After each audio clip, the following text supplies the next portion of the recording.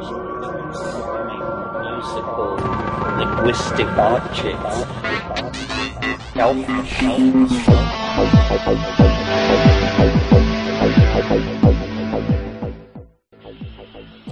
Greetings from Psychedelic Space. This is Lorenzo, and I'm your host here in the Psychedelic Salon. And why is today's podcast a bit late, you ask? Well, here in Southern California, we finally got a little of that hot summer weather that most of the country has been suffering through for months now. Of course, it was only about 90 degrees Fahrenheit outside, and compared to what it's like in places like, say, Granada, Spain right now, well, we really don't have it very bad. But with that temperature outside, my little office gets really hot once I turn my computer on. So instead of podcasting, well, I've just been sitting in front of a fan and reading all day. So there's really no reason to feel sorry for me. Anyway, getting to today's program, I'm going to feature the Sunday morning session at the Salon workshop that Bruce Damer and I led last June. And to tell the truth, there's one segment that I almost didn't include in today's podcast. It's the part from the workshop where where I came up with a truly cockamamie idea for a new creation myth. Actually, I dealt fast and loose with the facts, and overall, it was something that maybe a 12-year-old might come up with. And anyway, I've included it just for the heck of it here to prove that although my body may be 70 years old, I'm still very much a kid at heart. But to be honest, after listening to myself put out that goofy story, I'm kind of wondering about my own sanity. However, I'll let you be the judge of that in just a few minutes. So what we're going to hear in just a minute begins with my closing remarks from the Saturday afternoon session, where I comment on what one of our participants said, had just recently said about finding an alternative currency. And you can actually hear his comment at the close of podcast number 321, which was my podcast before the last. Then, after about 20 minutes, the afternoon session ends, and the recording picks up with the Sunday morning session. So I hope you've got all that straight now, because there may be a pop quiz later. Anyway, as I've mentioned before, all of Bruce Damer's segments from that workshop are being combined into a single podcast, and it'll be the next one after this, which I hope to get out by the time our troops are landing on the playa for Burning Man next week. Also, about 48 minutes from now, you'll begin hearing some comments from Earth Girl, who begins by saying that she loves the topic of paradise. And you may want to mark that spot where she begins, because I'm pretty sure that you'll want to hear what she has to say more than once. These are very wise words from one of our elders, whose physical age, by the way, isn't even half of mine. But nonetheless, this is one of our very enlightened elders speaking here. So let's get on with the show. Well, let me put something out here now that I want to talk about tomorrow, and not I don't want to talk about it. I'd like to hear your opinions, because I came here to get something myself, and I mentioned this last night that we, and when I say we, the psychedelic community, which is not just people who have used psychedelics, but people who are interested in the type of thinking that comes from their use, that we are sort of a tribe. We like to think of ourselves as a tribe, but a group of people without a myth is a group of people with an ideology, but it's not a people. That the Jewish people have done an incredible job of staying together, and they think of themselves as a people. I'm Irish, and I don't, I love being Irish, but I don't think of myself as part of a people. But the psychedelic community, I think, is best positioned of anybody in the world to live under what essentially is a fascist police state that we're in, and the rest of the world is in, because we've been living under the law forever. We know how to do these things and move around and communicate and when not to talk, and etc. So I think that we've got a community, if we can kind of bond and stay together as a community and then spread this out. But I think we need some myths that we create, some new stories.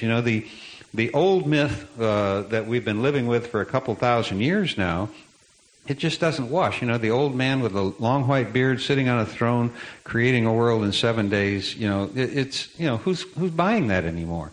But the whole human race doesn't have any new myths based on new science. And so if you look at myths, there's really 3 different phases of myth that Joseph Campbell and people like that talk about. There's the creation myth, the paradise myth, and the myth of the fall. Well, I don't think we need a new myth of the fall, because we've been falling for a long time, because after the fall comes the hero's journey back to the paradise. And so our position, I think, is that we are in a position to start the hero's journey, or actually we've all been on it, but to help other people get on the hero's journey. But what is the paradise myth we're going back to? Now, I've come up with a real cockamamie creation myth that I'll just start tomorrow morning in 2 or 3 minutes, and for a scientist like Bruce, it'll be like fingernails on the blackboard. But it's a something based on a few little tidbits of fact, and I'm not going to let the fact get in the way of this good story I put together. But I don't think a creation myth is that important to us as far as where are we going. Where are our cave paintings? What are we going to leave behind for future generations to see that if 1,000 years or 2,000 years from now there's still people sitting around in Esalen having these talks, they're going to say, how did this all get? How did we pull out of this dive that we were in at 2012?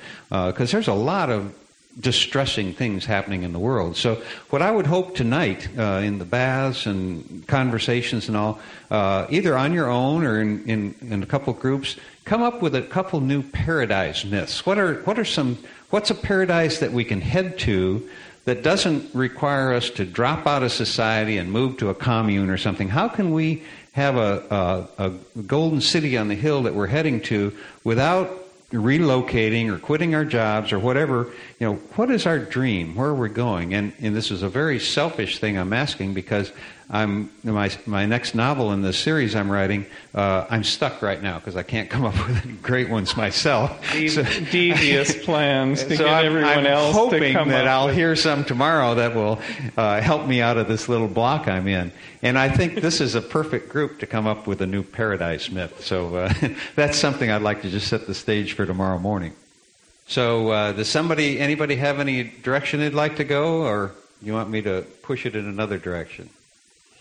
Well, I'll push it in a direction that I'm getting a lot of flack for, and I've gotten a lot of nasty emails because of my support for and talking about the Occupy movement. And that word Occupy and Occupy Wall Street it's convenient, it's handy to say that word, but the genesis, the roots of that go back a lot farther than a bunch of kids camping in Zuccotti Park in New York City. Some would say the Indignados in Spain, which, they were putting 500,000 people in demonstrations before Zuccotti Park got occupied. And in Italy, the Arab Spring.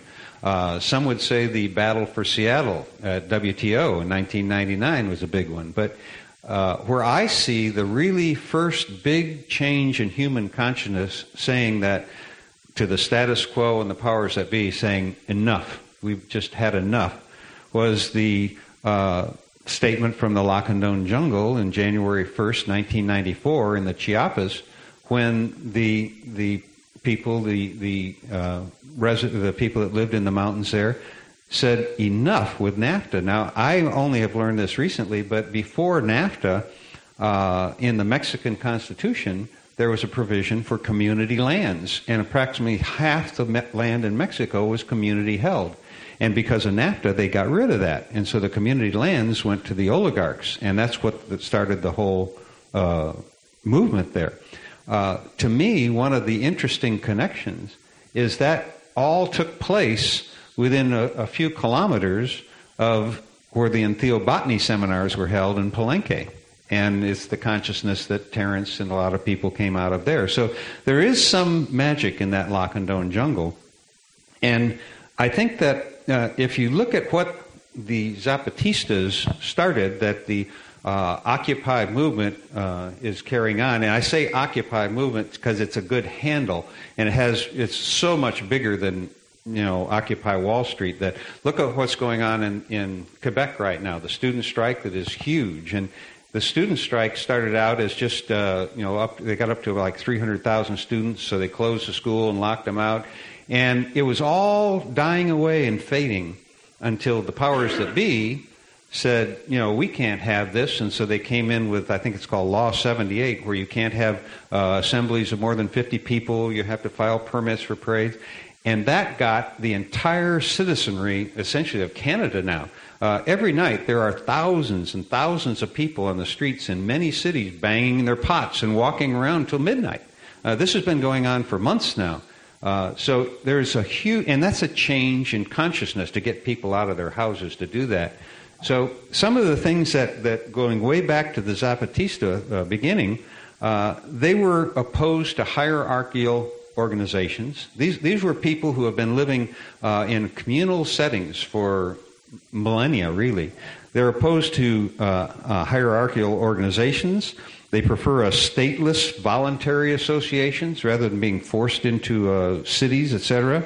They oppose aggression and support nonviolence. They oppose the privilege and the authority of the state, and they support the free and spontaneous organization of labor. Those are their essentially their principles, and there's a philosophy that all of those principles are embedded in that comes from what is considered by most people a dirty word, and the philosophy is anarchism.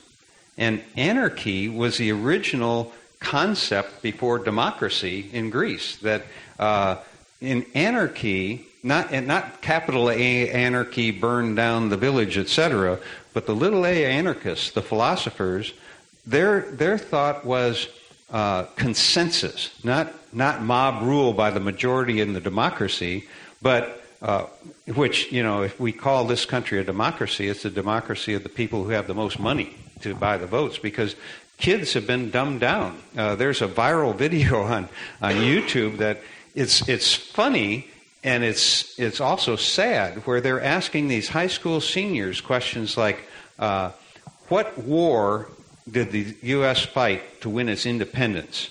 The Korean War, the Civil War, or the Revolutionary War? And not one of them said the Revolutionary War. And some of them said, no, it was World War II. And people, who is the Vice President of the United States? Not one knew. Name one Democrat running for president. Not one knew. This is how our students have been so dumbed down. Now, granted, they probably know a lot of math and science and geeky stuff like that, and maybe even literature, but they don't know about society. And so they're going to be very susceptible to massive campaigns of voters, etc. And that's why I don't really see anymore a lot of hope for political activity. I think the hope is that we need to start taking psychedelic consciousness, to our type of thinking outside the box, to the rest of the world. In fact, I think I have this quote of Terence's written down that I just love. It gave me a lot of hope. He said that there is always a low level of mutants in a population, and when the selective parameters change suddenly, these individuals have a selective advantage. It's that the new types were always there, but not with any advantage. It's that the new situation has conferred a sudden advantage of them. I think that the psychedelic experience is like that at the present level. And so I think that without us getting involved in political actions, we don't have to go to marches, demonstrations, we don't have to camp in the park, but just by talking to not even our children, but to our peers, our friends, our relatives, our neighbors, at Thanksgiving dinner, since we're already the freaks at the table, why not just speak up for a change instead of laying low, and voice our opinions and get some discussion going. I think it's the Cultural Creatives, that book that Ray and Anderson wrote probably a decade or more ago now. They did a lot of research over 20 or 30 years about what they called cultural creatives, the people who are really changing the culture. And when they started their research, I think it was in the late 50s or early 60s, it was only like 1 or 2% of the population that passed this list of questions. And by the time they finished it, maybe 10, 15 years ago, 25% of the people fit in that category, and hardly any of them thought that they all thought they were alone. They thought they were the only ones thinking that way. They didn't connect, which isn't that very similar to the psychedelic community. We think that the person living 2 doors down from us would freak out if they knew that we'd taken acid or smoked pot, and they're probably doing the same thing in their house. And so it's time to stand up and be counted in a very small way. We don't have to go out and get newspaper press conferences and stuff, but I think that it's time that we, as a community, should think about coming together a little bit more, because it's global. It's not just a few people in California. As I told you earlier, there's people from over 100 countries are downloading these podcasts, and in China, in the Middle East, in South Africa, and many African countries, in all of Europe and Scandinavia and Russia, former Soviet Union, everywhere I'm getting downloads from things. And this has been going on for years. So there is a huge group of people that think just like we do. And now, how can we come together? And so that's why I'd like to get some kind of a myth that we can hang, and not just one, but maybe 4 or 5 or more. And then I don't know how this would happen or how we could do it, but I'd be more than happy to get involved if somebody wanted to set up keeping this group together in ways online, and we could Skype together and have some more of these conferences, have some conversations. We've got the tech. We ought to use it. And I think that if we can kind of maybe stay together, just getting together on online once a month, once a quarter, something like that, so we don't lose the energy that we build by being here in person. Because as important as the tech is, I don't think there's anything more important than physically getting together like we're doing right now. And so we've built a little community here. I'd love to see it being able to seed many more communities and bring this together. And I haven't asked Bruce before, but I think he would be willing to Skype into some of these things too. So maybe tomorrow we can kick around some of these types of ideas too. So that's really all I have to say about it. And now I'd hope that you would either think about it, discuss it, or whatever. Yeah. Here, let me give you this.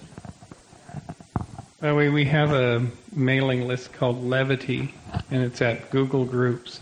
But if you just reply to my email to you, just say, add me to Levity, and I'll put you on it. And there's about 35 people on it. There's another list called Terence McKenna, and it's at Google Groups, and it's for people who are really doing serious work with Terence's legacy, and Dennis is there. John, I think you're on that list. And so it's projects around the McKenna legacy, but Levity is about this kind of discussion, and just about the human future and about history and that kind of thing. So you can join it. There's 2 things I've been thinking about along these lines. One is you touched on. Right now, none of us could stay alive without having some money to get food, and it seems like one of the first things to do is to get a food supply that is independent of dollars. And Esalen growing their own food, classes in gardening and growing your own food without getting involved in dollars, because the way, and I don't think, you could vote for this guy or that guy, and I don't see how we can, as, just individual people, bring down the Fed Reserve and stuff like that. But the way to bring down the 1/10 of 1%ers is to make their money worthless to us. So if we didn't need money for food, that's step one. And one of the things that started in England in the 90s and is growing over here now are called time banks. And that's where, and the IRS has approved these as non-taxable transactions. Everybody's hour, every human hour is worth exactly the same. If you're a neurosurgeon or a gardener or a cab driver, your time is worth the same. And these have become very successful in a lot of places. There's 2 of them now down in North County in San Diego. And people are putting their time in so that I could teach somebody how to do blogging or podcasting and give me some hours. And if I could trade those for somebody who's gardening, I could trade those for somebody who I could give some to our daughter who could use them for a babysitter. In Madison, Wisconsin, people have donated cars and fuel, just donated it to them. And so other people... How do you translate commodity to the top? Well, that's what they're in the... This is a ground-up evolutionary organic thing. So there's nobody has said, here's how it works. It's all jiggling and trying to get it to go. But the first step is to get rid of money. So if none of us thought dollars were worth anything, what if the whole country all of a sudden said, well, you billionaires, enjoy your digits in your bank account, but we don't want any of your money. We can live without it. And so changing the money. And there's no, again, Occupy it doesn't have a leader. Occupy is 1,000 different ideas. It's a change in consciousness more than a movement. It's a movement of consciousness. And so I think those are the kind of things that would be worthwhile to get together and talk about, where you can get people from a dozen or 24 time banks to come here and say, here's what we've learned, here's what worked, here's what didn't work, and get gardeners to come and say, here's a way you can build a garden in your apartment, a hanging garden outside the wall. There's a lot of things that I think we, the people, us little people, can do on our own to start becoming less dependent on the Federal Reserve and stuff like that, rather than trying to just politicize and knock it out. I was just going to make the obvious note that I think Mao Zedong came up with that idea, but the thing is, if the mushroom has something to say to us about the future, now you're going to get my opinion. It has to do, and this to me is one of the prime lessons that I learned in wrestling around with Terence McKenna's ideas, and not only saying, oh, that's kind of wild and wacky and interesting, but actually tracing some of these down. Okay, let's take the stone date theory and what's the anthropology and archaeology and rock art information and all that. And there's a lot of, you can actually look at some of these things. But what I learned from him and what I think is the way out at this particular juncture, because things are moving so fast, is the the ability to open the imagination and think outrageous ideas, and then use some very fine discrimination as to which ones should be acted on and which ones should not, and develop the ability to do that. But if there's anything that Terence McKenna teaches, is that, hey, think outrageous ideas, because you'll still never get how crazy it is when you're out there in the hinterlands. I agree. Agreed. I think maybe, do we all agree with that? That's a beautiful statement to end this full day. The heavy lifting day has been concluded. It's not just think outside of the box, think there is no box. Right. What I want to do is to kind of kick off. I hope last night some of you have thought of an idea of a new paradise myth. And the reason I'm into myths is that, what do we have to get us out of this funk we're in? That I used to be really politically active, and, I've given speeches from farmhouse porches in Illinois farmland to the steps of the Lincoln Memorial, and demonstrated at the White House, and nothing did any good. It's just too big a monster. It's like trying to turn an aircraft carrier with a canoe. It's just, we're too small to do that. So I think we have to come up with new ways to create a new civilization within the shell of the old. Because I don't think it's about changing a system. I think it's about changing a culture. and we change a culture one mind at a time, starting with our own minds. What kind of a culture do we want to create? And I call us the tribe, the psychedelic community, and it's kind of not a great idea to call it a psychedelic community, because most of the people who we really want to reach out to aren't really interested in using psychedelics even. However, I've been amazed at how many people come to the Psychedelic Salon and say, I've got some friends that have used them. I'm not interested in doing it, but boy, these talks are interesting. And that's what psychedelic thinking is. It's not thinking about drugs. It's thinking about manifesting a new mindset to the world. So, I'm a big fan of Joseph Campbell, and he's got some great programs that are streaming on Netflix, the Mythos 1 and Mythos 2 series. And the first series of Mythos is a 5-program series. In the first 4 programs, he talks about the rise of humanity for 200,000 years is going back. And he goes through all the myths that have evolved from the ancient prehistoric times. And he ends that series saying the pinnacle of human consciousness during that 200,000-year period of time were the rites at Eleusis, which Hoffman and Ruck have written The Road to Eleusis, which is a brilliant book that pretty much convinced me that we know that there is some sort of mind-altering substance they were using, and so it definitely was a psychedelic of some sort. And even Joseph Campbell admits that that was sort of the pinnacle. And so I've studied a lot of these myths, and they have a creation myth, a paradise myth, the fall myth, and then the hero's journey return.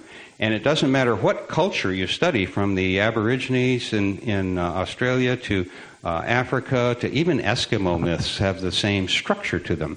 And to me, that what we are lacking now is a new paradise myth. That paradise, I think we've discovered, isn't buying the latest version of the iPad, and isn't working in a cubicle, and isn't well, maybe for some people. I found it not very paradisical myself, but the cubicle hell. But right now we have so many young people that have spent a lot of work going through college and getting a good education, but they're so far in debt, and their only jobs available are flipping burgers. And so, and in Spain, 50% of the young people are unemployed. 50% of the people from 25 and under are unemployed.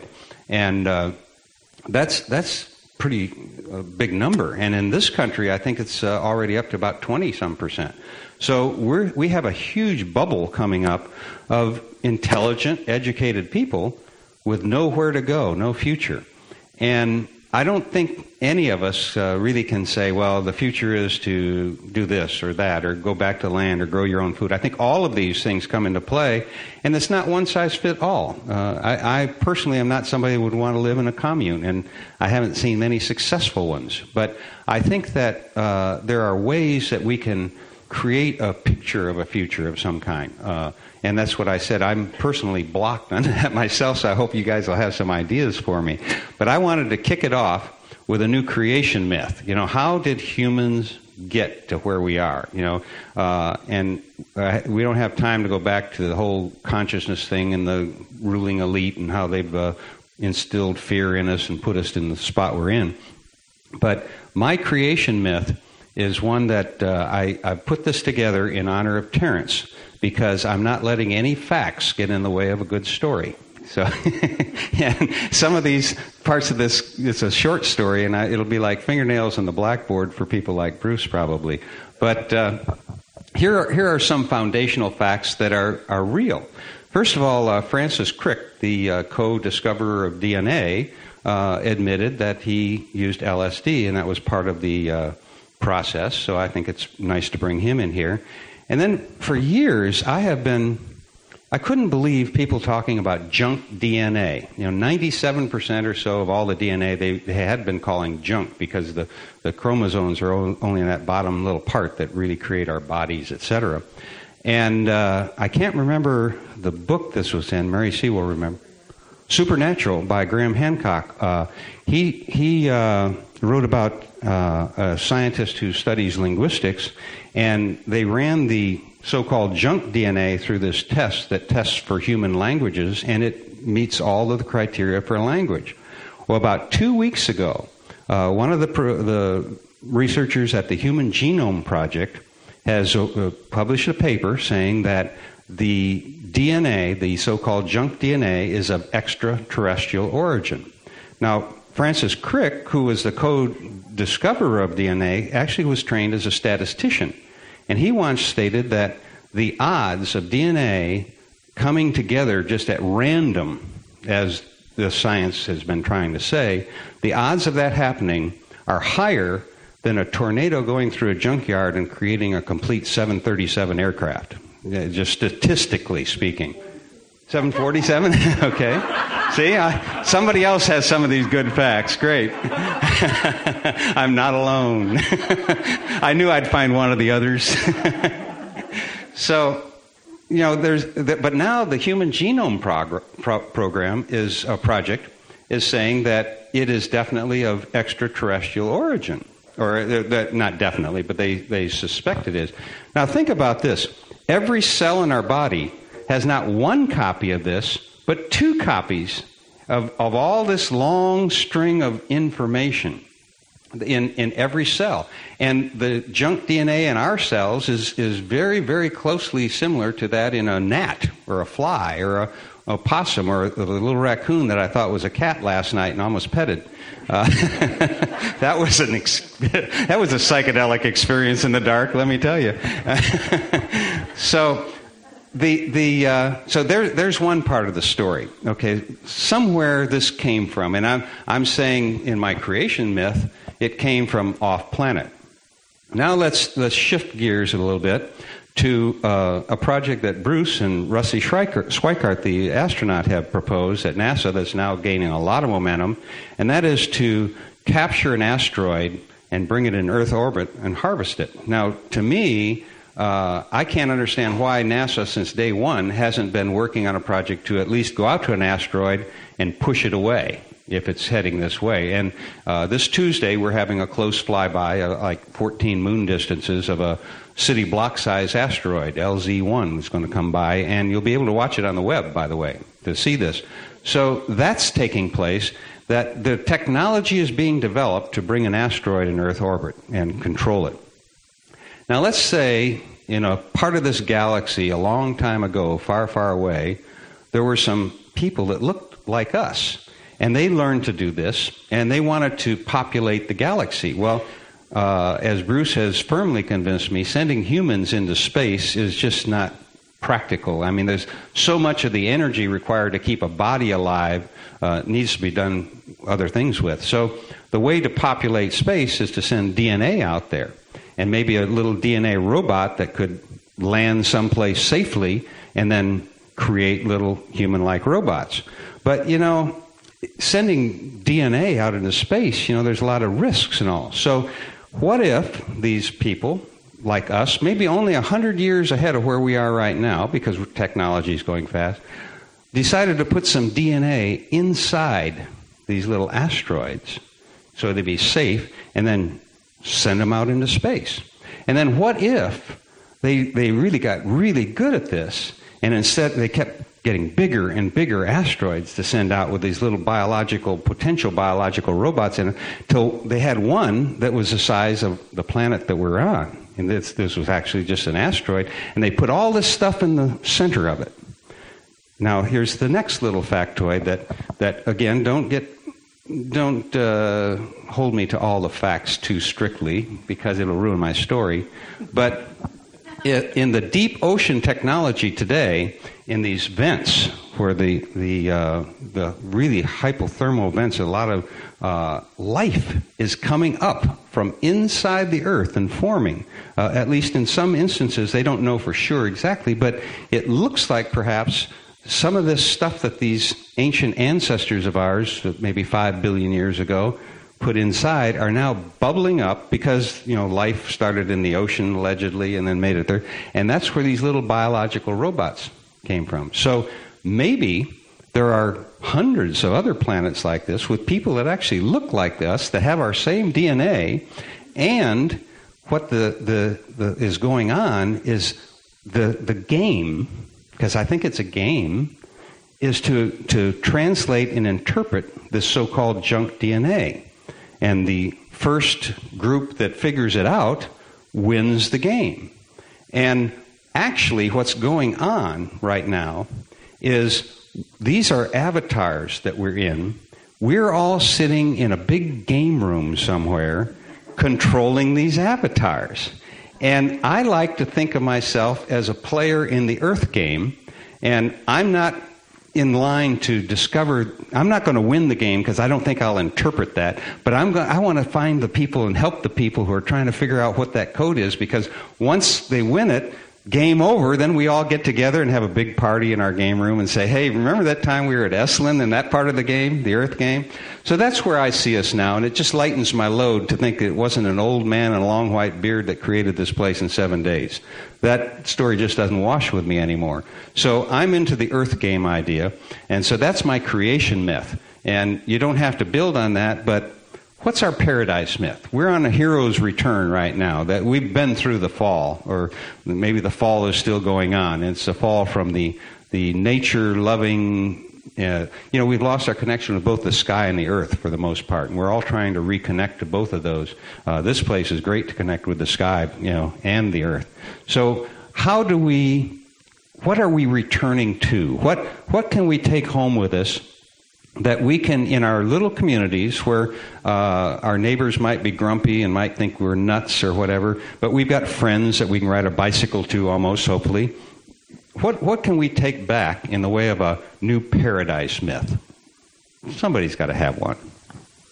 I think that the paradise actually is that community that the hero goes back to, and the reforming of that community to accept the knowledge that the frontiers people have, and the explorers have brought back. And in fact, it's probably a community of explorers.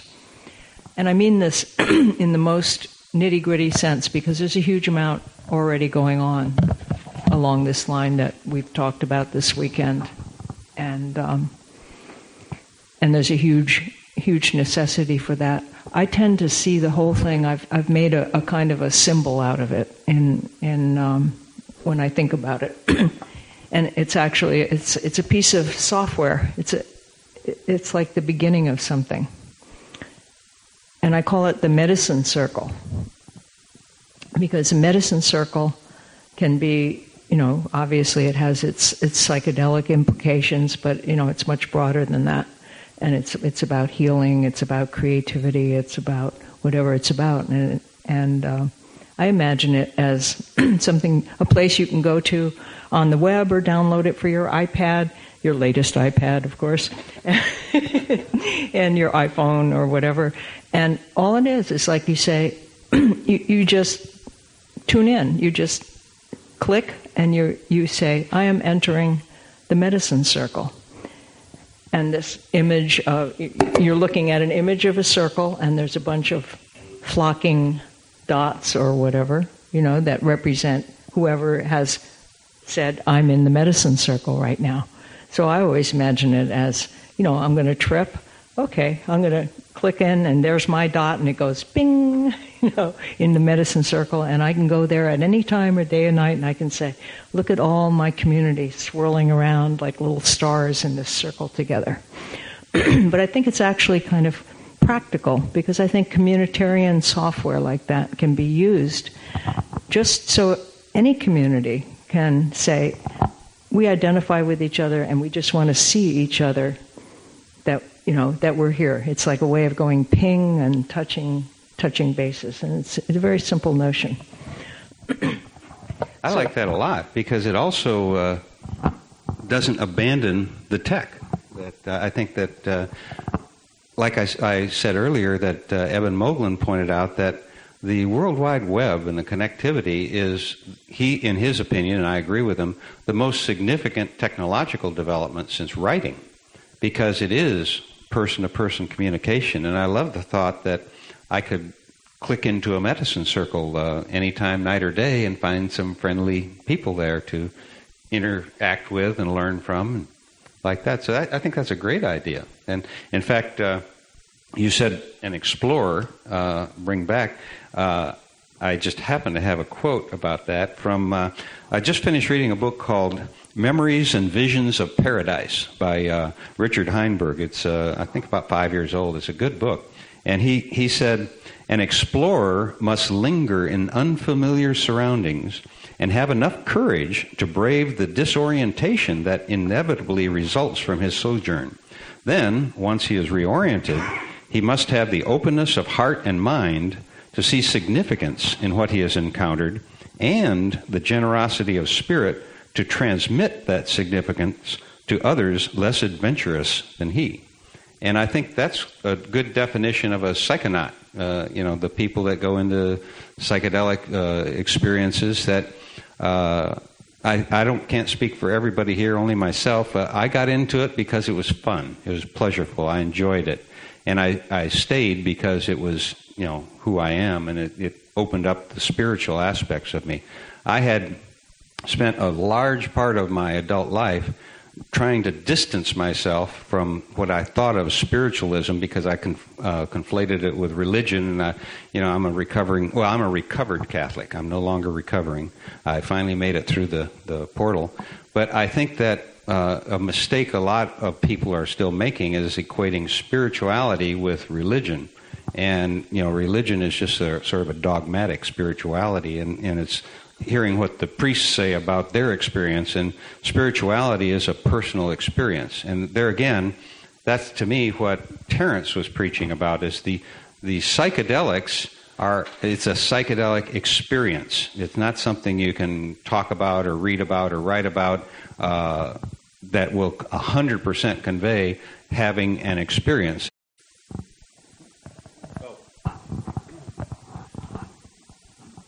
Here's a recipe from Kim Stanley Robinson's new novel, 2312. Take an asteroid at least 30 kilometers long on its long axis. Any type will do. Solid, rock and ice, metallic, even ice balls. Later on he says, begin with a light dusting of heavy metals and rare earths as specified for the biome you're trying to create. After that, string the axis of the cylinder with your terrarium sun lines. After that, you need biomass. Pull all the ice gathered in your scraping, except for enough to, when melted, will make your crumbled rock matrix moist. Then add your bacterial inoculant and turn up the heat. The matrix will rise like yeasted dough as it becomes that most delicious and rare substance, soil. Then it goes on. Make a marsh. Add some animals, plants, fish, amphibians, etc. Thus, over time, you can transform the interior of your terrarium into any of the 832 identified Terran biomes, or design an ascension of your own making. Later on, each terrarium functions as an island park for the animals inside it. Ascensions cause hybridization and ultimately new species. The more traditional biomes conserve species that on Earth are radically endangered or extinct in the wild. And it goes on. We cook up our little bubble worlds for our own pleasure, the way you would cook a meal or build something or grow a garden. But it's also a new thing in history, in the heart of the accelerando. I can't recommend it too highly. The initial investment is non-trivial, but there are still many unclaimed asteroids out there. I like that. What's the name of that book again? 23. Oh, 2312. 2312. I like that. Hey. I have been trying to figure out a new paradise myth, and the core elements of it for me are that we're living through culturally a shaman's journey, and that you encounter terrifying things in the underworld, and by turning and facing them, you acquire knowledge or power from these formerly terrifying situations. And I think 9/11 in this culture has become that dark beast, and we're turning around and facing it. But I think connected to it is all these all these catastrophes and traumas that the planet's going through, and all these people that are living through hurricanes, tsunamis, earthquakes. They're building empathy in our hearts, and we're sharing for the very first time in the human history 9/11 was the first thing that everyone essentially shared while it was happening. If you were paying any attention at all, 99% of the planet was hip to the fact that this is going on and that it's a catastrophe.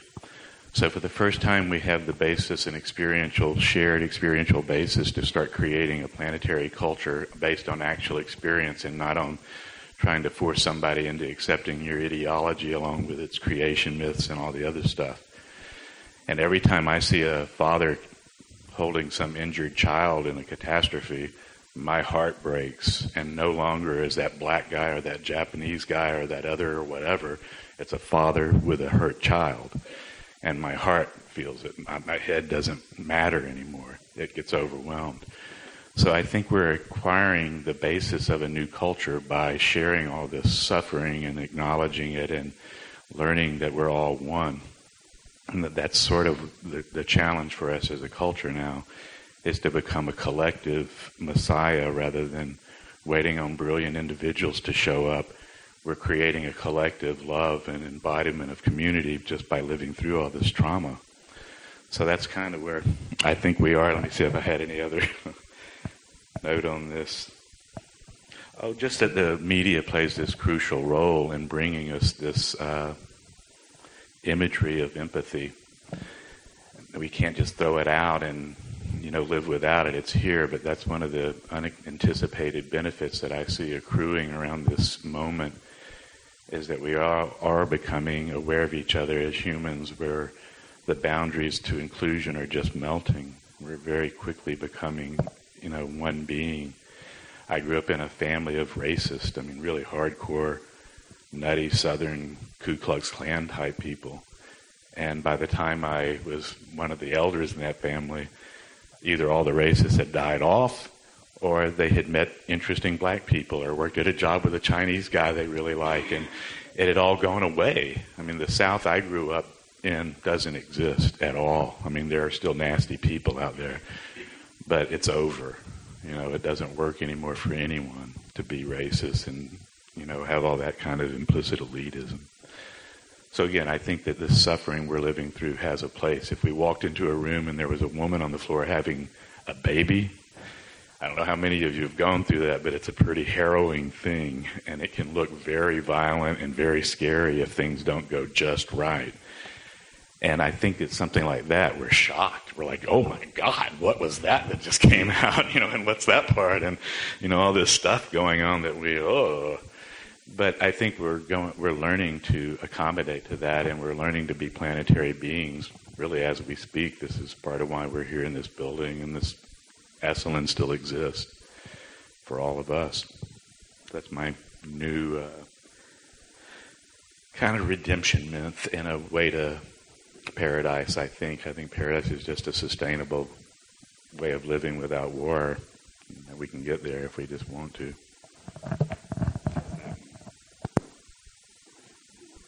First of all, on that alien thing, I think there's also a story that the alien came here and loved our woman and just mate with them, and then we got that DNA from them, and then from it backward, Homo sapien, we got this intelligence. So there is that thing. As far as paradise, I think I'll start with actually a parable of this guy going to heaven, and they wanted to. They asked him, just give me a tour of the heavens. That you have a choice. Actually, you could go to heaven or hell. Do you want to pay a visit to hell before you go to heaven? And he said yes. So they take him to hell. So the scene is this big, massive table with all kinds of food, anything you want in hell. And then these people sitting around this table with an arm that doesn't have this bowl. So they try to reach and have the food, and they're frustrated by the fact that they can't put it in their mouth, their own mouth. And everybody's angry and they're yelling and screaming and they're just frustrated by the fact that they can't put the food into their own mouth. Says, no, take me out of here and take me to heaven. And then they go and take him to another room. There is a similar table, exactly like the other table, full of all kinds of colorful, delicious food. And then people sitting around that table that similarly have arms that doesn't have this elbow, but no one is nervous or upset. Everybody's picking food from the table and putting in the mouth of the other person in the other side, and everything is calm.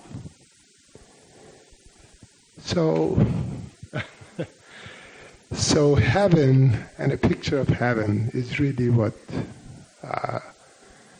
we can make in our own mind whenever, wherever, and whatever is happening. There are a generation of Indian people that are building roads, that live on the roads, and never see anything other than that road. Children are being born, raised, while this road is advancing and they're building this road. So I guess heaven and hell is in our own mind. And that's the picture. I think if you want to live heaven, you got to create it.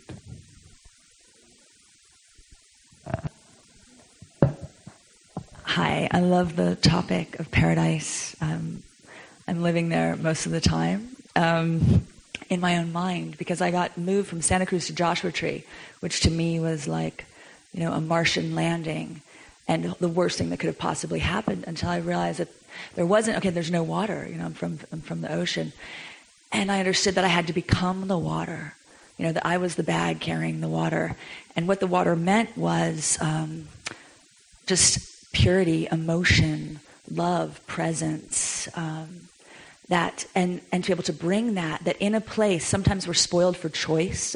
Blessed Northern California, but wow, can there be a level of entitlement and judgment? That's amazing when you go somewhere that none of this bounty is. When you go to, I call it Lost America. When you go see how the rest of America is actually living. So I began to understand that I had to become the oasis. That it's part of our responsibility to become the walking oasis and not expect it and depend on it and rely on it from everything else. So one of the traditions that I study with are about the Leka, which are the high mountain shamans in Peru who never really had to, much like the Kogi, they never had to really give up their original connection. They never got colonized. And so the crux is that mythologically we left the garden. We got kicked out of the garden. We had to live with thistles, and everything had to be painful and disgusting and difficult. And they never left. In their world, they're like, no, actually in our mythos, God got us all that is. Creator gave us the keys to that. Basically, creation wasn't done, and so they were meant to co-create and be the caretakers and the stewards. Right? You're the stewards of the garden. Here, this is your planet. You're responsible for it. What do you take care of it. And this is where we've definitely gone wrong. We haven't taken care of ourselves.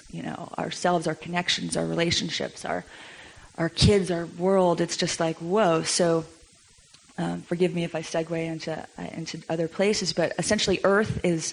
You just take Earth. You take the H. You recycle it into the front. And it's heart. And so the key is that we've actually left the heart. The heart is where paradise always lives. So going back to the Leka, going back to this whole shamanic reality, it's a vibrational thing. They're still there. They're living there. They're amazed. They're like, wow, like you don't get it. You're living in another, like you said, who said octave last night? There's another octave reality. I was octave. Terrence said octave. And we have the opportunity, because it does exist, and we are all, made of the same stuff. So you can reattune your whole system to vibrate in that capacity. I've been involved with the food and the kind of biochemical revolution for a long time, along with the psychedelic thing. I created the first smart bar in San Francisco, so I brought smart drinks into raving and acid house culture, because I realized as a drug experimenter that was unsustainable. And for my culture, they were going to get so hooked on that and they were going to just burn out really quickly. So I wanted to create a way that if you didn't want to take drugs, you could still stay up all night, you could still, communicate and be alive and vital. Or if you did take drugs, you wouldn't have a bad trip because your body would be totally fed. So that's always, strangely enough, and I give a lot of credence to ultra dimensionals, as I call them, and also to mushrooms and to all consciousness tools for putting me on this path, and for making this one of my divine appointments was to come in as I was Earth Girl at the time, so I was definitely and still am rocking the Earth vibe to remind and to remember and to kind of reseed consciousness with this. So that was like the Dirk and Sandy, blessed life extension super scientists. I worked with them. And as I've done my journey and kind of gone, and that was hyperspace style. They're rock and roll scientists from another galaxy, and bless them. So they're working with the deep molecular stuff, but we go back to all these ancient cultures and what they've used, the original energy drink, the original energy maca, cacao. I mean, right now we're having this huge superfood revolution where these paradise foodstuffs are assisting us, because what did you say about be in nature? But we have to be responsible to let nature be in us. So to actually take the items, take the foods, the things that we've evolved with, or that have been here before we have, and that nature, God got us all that is created for us to evolve back to there's another woman I study with. Her name was Jasmine. She's a breatharian. We love Jasmine. She's definitely from another place. Australian mom who just, got the word from the Ascended Masters to stop eating, and has been going around the world, showing people it's possible. But her thing, she has a lot of little mantra codes, and one of hers is Divine DNA Paradise Grid Match Now. So we're presupposing that there was an original plan for creation, which has been enacted and is still occurring in certain cultures and peoples, where there's a Divine DNA Paradise Grid Match. It's a grid match, is matching the grid that was laid for this paradise plan. So we are on our way back to the garden. But the garden, actually lives within the heart. It's just we've gotten so top-heavy and so heady and so thought-obsessed that it actually, yet again, last night, it's like, is anyone actually in reality? Like, what reality are you in? Because you're bringing so much with you that the sieves are so thick, it's like you can barely experience. I see this all the time. I'm a healer, so it's amazing. I'm like, whoa, and trying to get through layers with people. It's like, so now I'm just like, let's just bypass that, eat this, drink this. This will actually reattune your form and revibrate you to the paradise. I call it paradisa. I like paradisa. To get home, we all want to go home, and it's like, can we get home? And that's the original plan. That's like Terence's reality. All of it is like, come on, like the way home. It's like the breadcrumb path, the signage, like, let's go. So we are at a critical juncture right now. And so I would say, be the oasis, be the wave. Don't wait for the wave. Be the wave. Be the oasis, and start to tune into all of these paradise food stuffs. We've got coconut, all this stuff's available. It's never been the way it is right now. So have a spoon of coconut oil, return to where the stuff's growing. It's like, oh, it's from paradise. Bring paradise in, bring it with you. Yeah. So that's one doable. That's like a doable factor. And we're watching this. We're watching this revolution. It's a food thing. Oh, and I call it. And this is, no one can use this without giving me royalties. No, it's called. I call it Edenism. Edenism.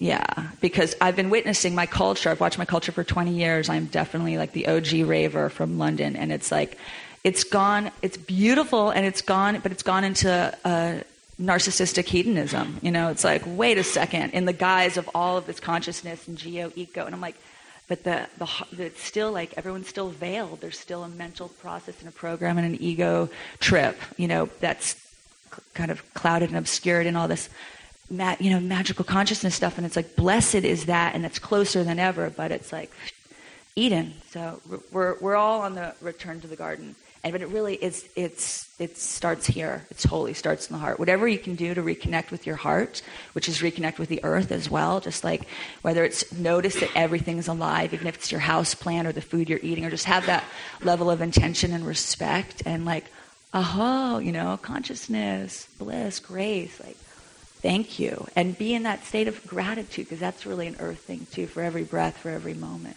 And for how, like I said about the spoiled thing, for how much we have access to. And use it in that capacity. I think that's a big one, because then you change your vibration, and then that changes everything, and you start to turn people on from that. Okay. Oh. What you do with what you've got for your... I'm going to take a sharp right turn, a left turn, back to the DNA. I just wanted to say that I totally share the DNA idea, because the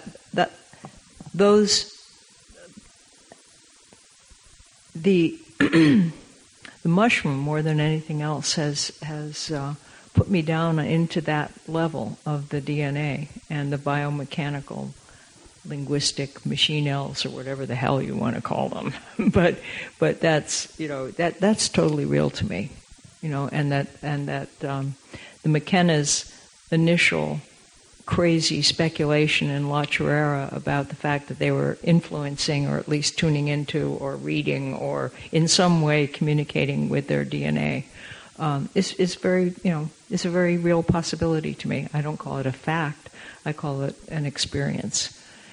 And that somehow developing, this is part of my communitarian vision, is it's a really large community in each one of us, which has to do with the entire line of ancestors, and if it goes back extra planetary, in a way it just pushes the problem of how did DNA get assembled in the first place, and who was smart enough to do that.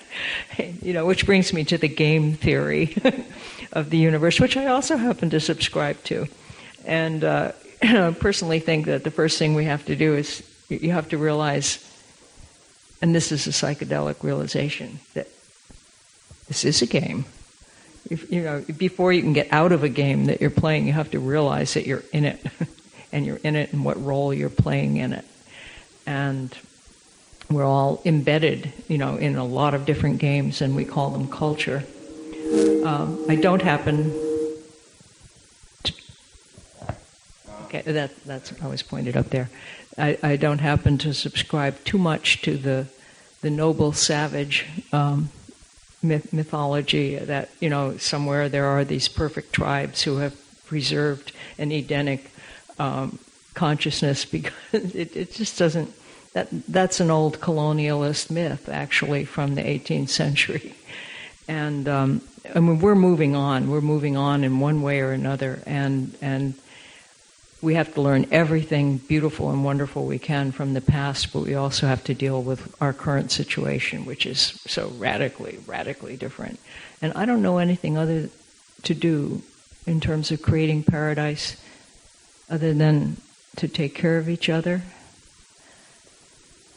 to take risks, and to share our most outrageous ideas. And to find the others, continue the dialogue. Create your own medicine circle. We're all part of one or another already. Just keep it going. I like that addition, find the others and continue the dialogue. That's I like a lot too. And you're as strange as I am, Diana. I really appreciate what you said. That moved me deeply and reminded me sort of what you started. We spoke about yesterday about the bonobo part of ourself that's more around community and sharing and kind of connection. As you said, the way that they would sort out conflict. And I feel like this new age and this new step is a lot about, the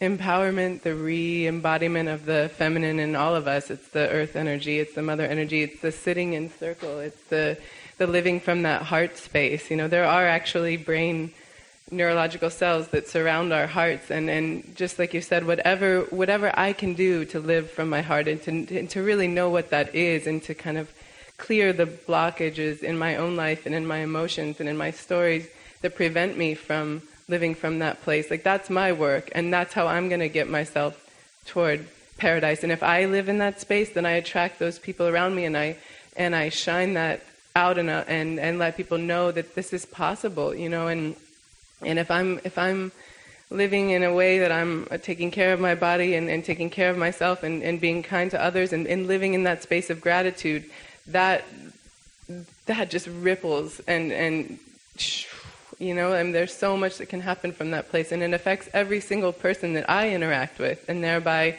you know, hopefully can move forward. And so I think that's the way to paradise. It's all in us, and it is that remembering, you know. It's anything I can do to kind of start to shed some of these layers of culture and the programs and all of the shit that's kind of bogged down my organism for so many years that really I really don't need. And so that's, you know, that's my work, and that's what I hope to kind of move forward, and I think, I feel like it's so possible. There's so many brilliant minds and hearts and beings alive right now doing really incredible things, and to just join together. And I so appreciate the circle and you two creating the space and really continuing this conversation that feels so essential right now.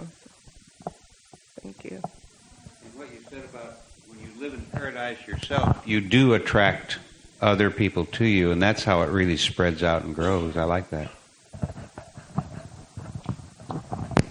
My only addition to this kind of paradise myth thing is I spent a little time thinking about hierarchies and how to do away with hierarchies, because I think hierarchies are some of the basis for, you know, insecurity and aggression and various things.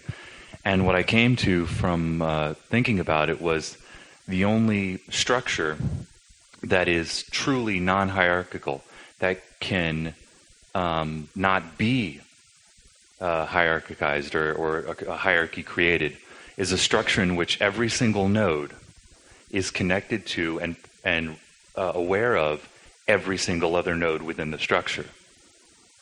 You know, every node is aware that it's connected to every node, and is connected to every node. And so you can't create a hierarchy from that, because every node knows that it is the everything and a part of the everything. And so I wonder if we as humans wouldn't be able to create this kind of system where we were not like always constantly streaming everybody's thoughts into us. But if we had our own individual identities and we had our own individual thoughts, but then we also had this kind of outer layer where we were aware of the loving energy or the pain energy of those around us and of those distant from us, such that if somebody was in intense suffering, we could like find them, because it would be prickling at us, it would be hurting us, and we wouldn't necessarily know why they're suffering, because we can't read their thoughts, but we would feel that there is some pain in the system. And if everybody was connected in this way, we would obviously have a desire to correct that pain, because it's causing all of us discomfort.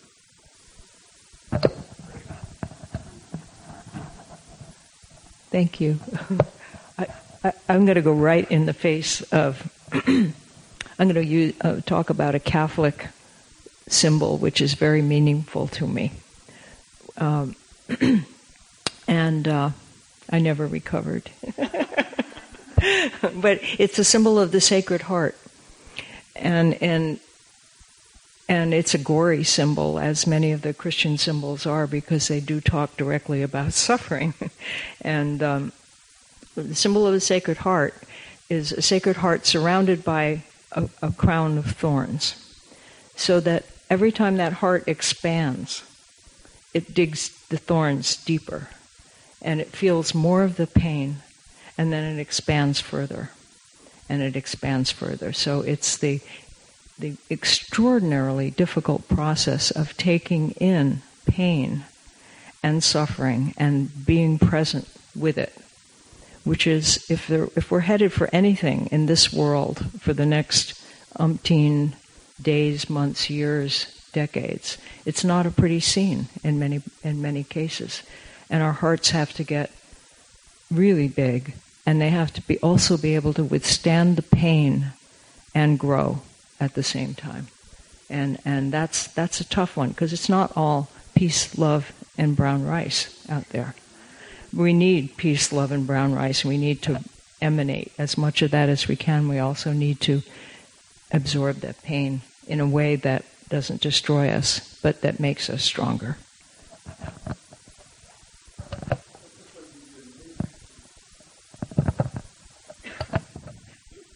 I just want to give you a link to another possible paradise. I don't know how many of you have read the autobiography of Yogi.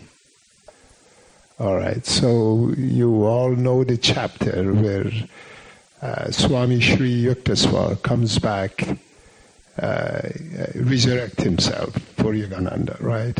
So he talks about where he is and where he was. I think Steve Jobs read the autobiography of Yogi every year, once every year.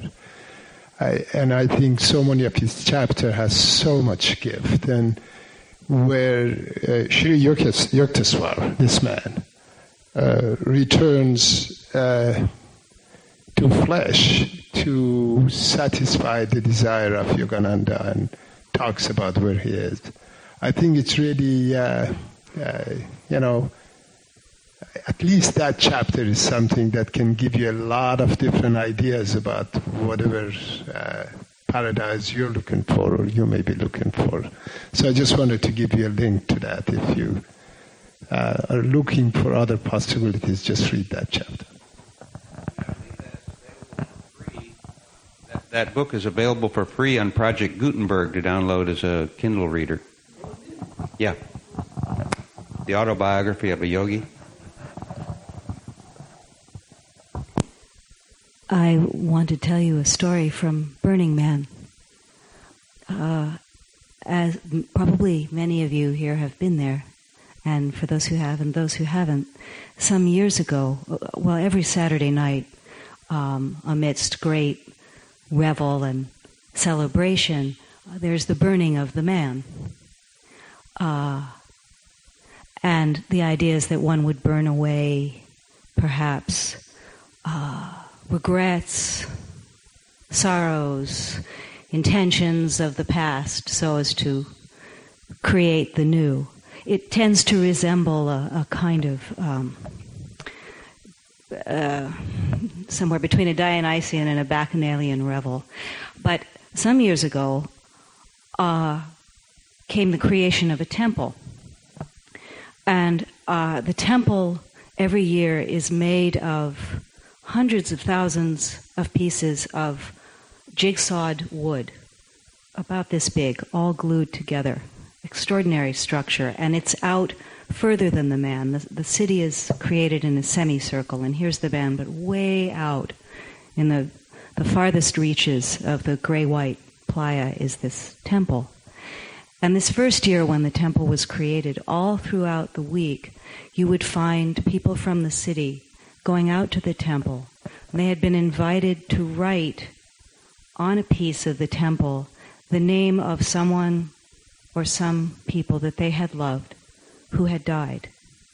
And so all through the week, in the midst of this great party, this great revel, this great act of, yes, communal love and celebration and feeding of the other, and in a certain sense created paradise on earth, an alternate science fiction, internally consistent reality, all of those things. In the middle of that was this place where you could go any time of day or night and find people writing names and weeping, sometimes silently by themselves, sometimes comforted by others, sometimes in the full light of the sun, sometimes in the filtered light of the moon.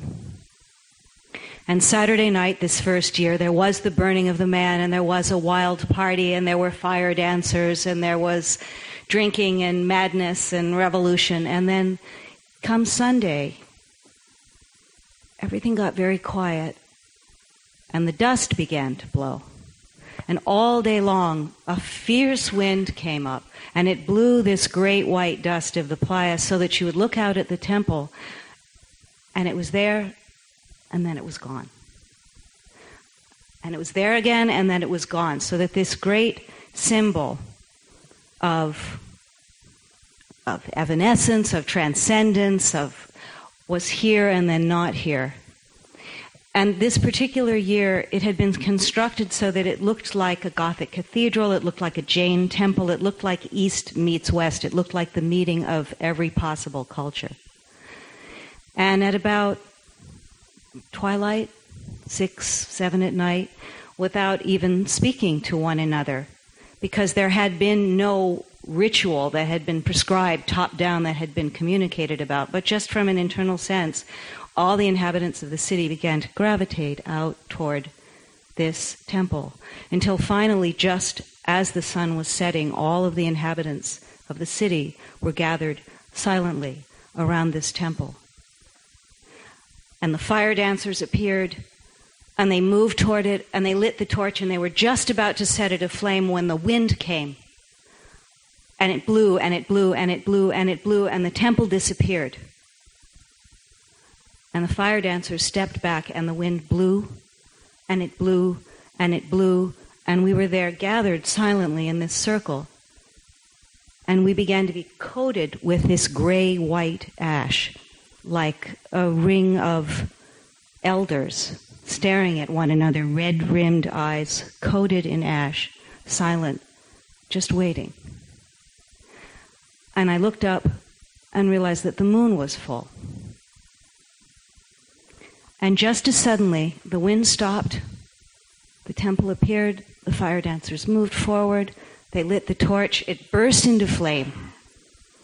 And suddenly I was seized by a kind of grief, just ripped open, and began to scream. And the grief had nothing to do with me. It was some huge grief for something unnameable, something so huge. And I wondered, what is it that we as a species are gathered here now to learn that has to do with the communal witnessing of a building that looks like East meets West, that has to do with fire and dust and a whole race of people with red eyes screaming and coated in gray-white ash? What is it that we as a people need to understand and witness about communal grief, about shared witnessed grieving and expiation, about truth and reconciliation, about a release of grief on a planetary level, so that this movement of the heart that you're talking about, so that this heart pierced with thorns can really grow, and as Ken is talking about, embrace the whole planet so that we can feed one another, so that we can feed ourselves. What's so important in this moment, that the whole planet is collaborating to teach us this lesson, give us this image of this building on fire, and people who have all week comforted one another coming together now in this final moment of grief and release and celebration, so that the winds blow and the moon is full. Well, of course, that was September 4th, 2011. And a week later, there was another image of a building on fire, and the gray-white ash raining down, and the people screaming. But what did we do with that image that we saw again and again and again and again?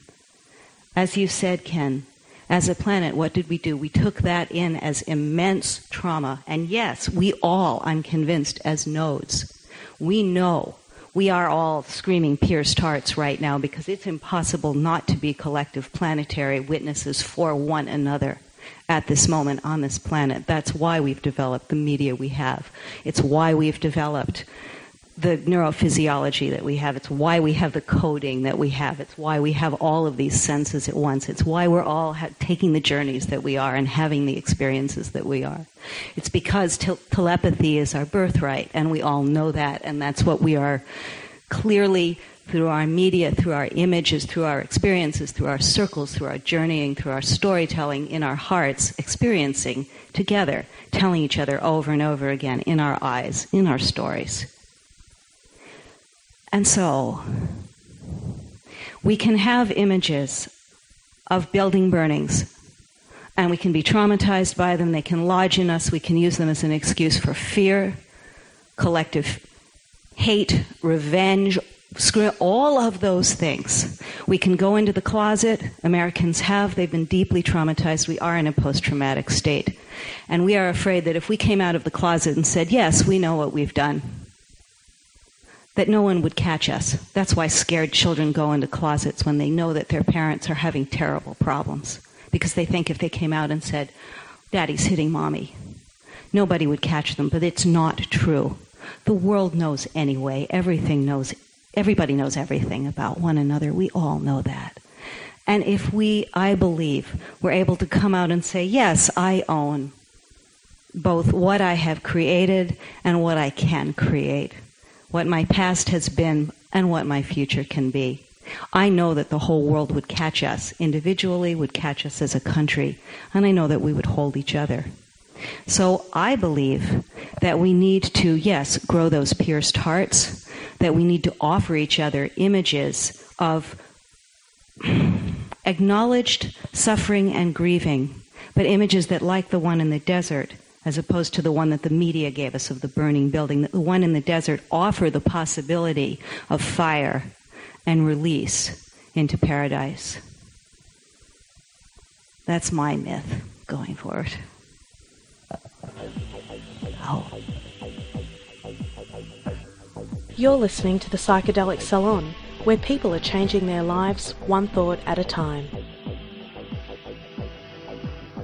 And there is obviously no way to improve upon those closing thoughts about myth that we just heard. And by the way, that was Galen Brand speaking, and Galen also happens to be Bruce Damer's wife. Also, I think that Galen's story is well worth listening to once again, and maybe right now, in fact. So, have you now gone back and listened to both Galen's and Earth Girl's comments once again? And if not, why don't you do it right now? Then I won't feel like I've got to go back over their thoughts for you again, and there's really no way I could improve on what they've had to say. And just to give you a little preview of my next podcast, the one that's going to be featuring Bruce Damer, well, one of the things that it will also feature is a beautiful remembrance poem to Terence McKenna by Earth Girl. You sure won't want to miss that, nor will you want to miss the song to Terence that Galen Brandt sings right following Earth Girl's poem. It was a truly wonderful ending to our weekend workshop, and that will all be coming your way in my next podcast. Now, there are still a lot of things that I want to talk about, but my little office is already heating up, and so I'm once again losing my energy. Or let's just say that I'm still in kind of a lazy summer mood. However, there is one more topic to cover, and I'm not going to be able to do it justice right now, but I want to at least plant the seed, and we'll take it up again later. As you recall, in today's program from Esalen, we heard Diana Slattery talking about the need for someone to develop what she was thinking of as a medicine circle app of some kind that we could log into and join a few of the others in a real-time global gathering of some sort. Now, in a similar vein, I've received a couple of wonderful offers of technical help for the Salon. But I have to confess that I've fallen way behind on my correspondence once again and have seemingly been ignoring these fellow saloners who are so kindly offering help. It isn't that I don't appreciate it, it's just that I'm only spending as little time as possible in front of this computer right now, and so I haven't taken the time to really think through the several proposals for help that I've received. But here's the situation. Right now, I'm in pretty good shape on the bare essentials, which is basically posting a podcast and program notes. And now that we've shifted to our own dedicated server, my hosting company is giving me unlimited bandwidth, so that's no longer a problem. And expenses for this are also manageable. It's only costing about $250 a month to keep this show up and running. And between my book sales and donations, those monthly expenses are pretty close to being covered on an annual basis. But what a lot of us would like to see is more ways for all of us to interconnect in real time, or at least maybe in our own little social site of some kind. So here's my idea. I've gone ahead and purchased a URL for us to use if those offers of technical help can be translated into setting up our own gathering place on the net. The URL is findtheothers.net. And if you go there right now, you'll see that it's just a placeholder page. However, I'd like to turn that URL over to a group of our fellow saloners who are interested in building it into some place where we could maybe hang out. Maybe something like what Diana was talking about. Also, Bruce and I would be more than willing to join in, say, a group Skype-like chats once or twice a month or something like that. In fact, one of our fellow saloners mentioned there's some software called TeamSpeak that could also be used for large group voice chats. And I'm sure there are other things like that out there as well. Now, I personally don't have the time to become directly involved in this project myself, other than to participate on a regular basis once something's up and running, that is. And anyway, it shouldn't be something that I come up with on my own. To be successful, it's going to take a whole group of our fellow saloners to come up with ideas and the technical expertise to pull it off. And if that can come about, I'd be more than happy to give that URL to whomever wants to take the lead on a project like this. Now, one more thing. The offers to help that I've been receiving have come in via email, Facebook mail, Twitter mail, and comments on my website, among other things. And to be honest, I just can't keep it all straight. So, to discuss this particular idea, the only place that I'll be focusing on is in the comments section for this podcast number 323. As you know, you can get to the program notes for this podcast via psychedelicsalon.us or .com, .net, or .org. At least I think I've still got all of those covered. But the comments section is the best way for me to keep all of these discussions straight. Since I've got to personally approve all comments, they can't slip through without me seeing them. And I'll also put my personal additions to your comments in there too. And that way we can have a community discussion of sorts between people with ideas, tech chops, resources, and just plain old group encouragement. So let's give this a try and see if there's enough enthusiasm to get something in the way of a place to find the others and get it established yet this year. After all, we've got the tech, it's very close to free, and so we ought to use it. Anyway, that's the beginning of my little idea, and hopefully in the weeks ahead I'll find the energy to pass along some more of the ideas that have already come in from some of our fellow saloners. And actually I'd planned to talk about several more of your ideas in this podcast, but that's one reason I'm already late getting it out. I get lazy when I'm hot, and right now it's getting really hot here in the salon. So, for now, this is Lorenzo, signing off from Psychedelic Space. Be well, my friends.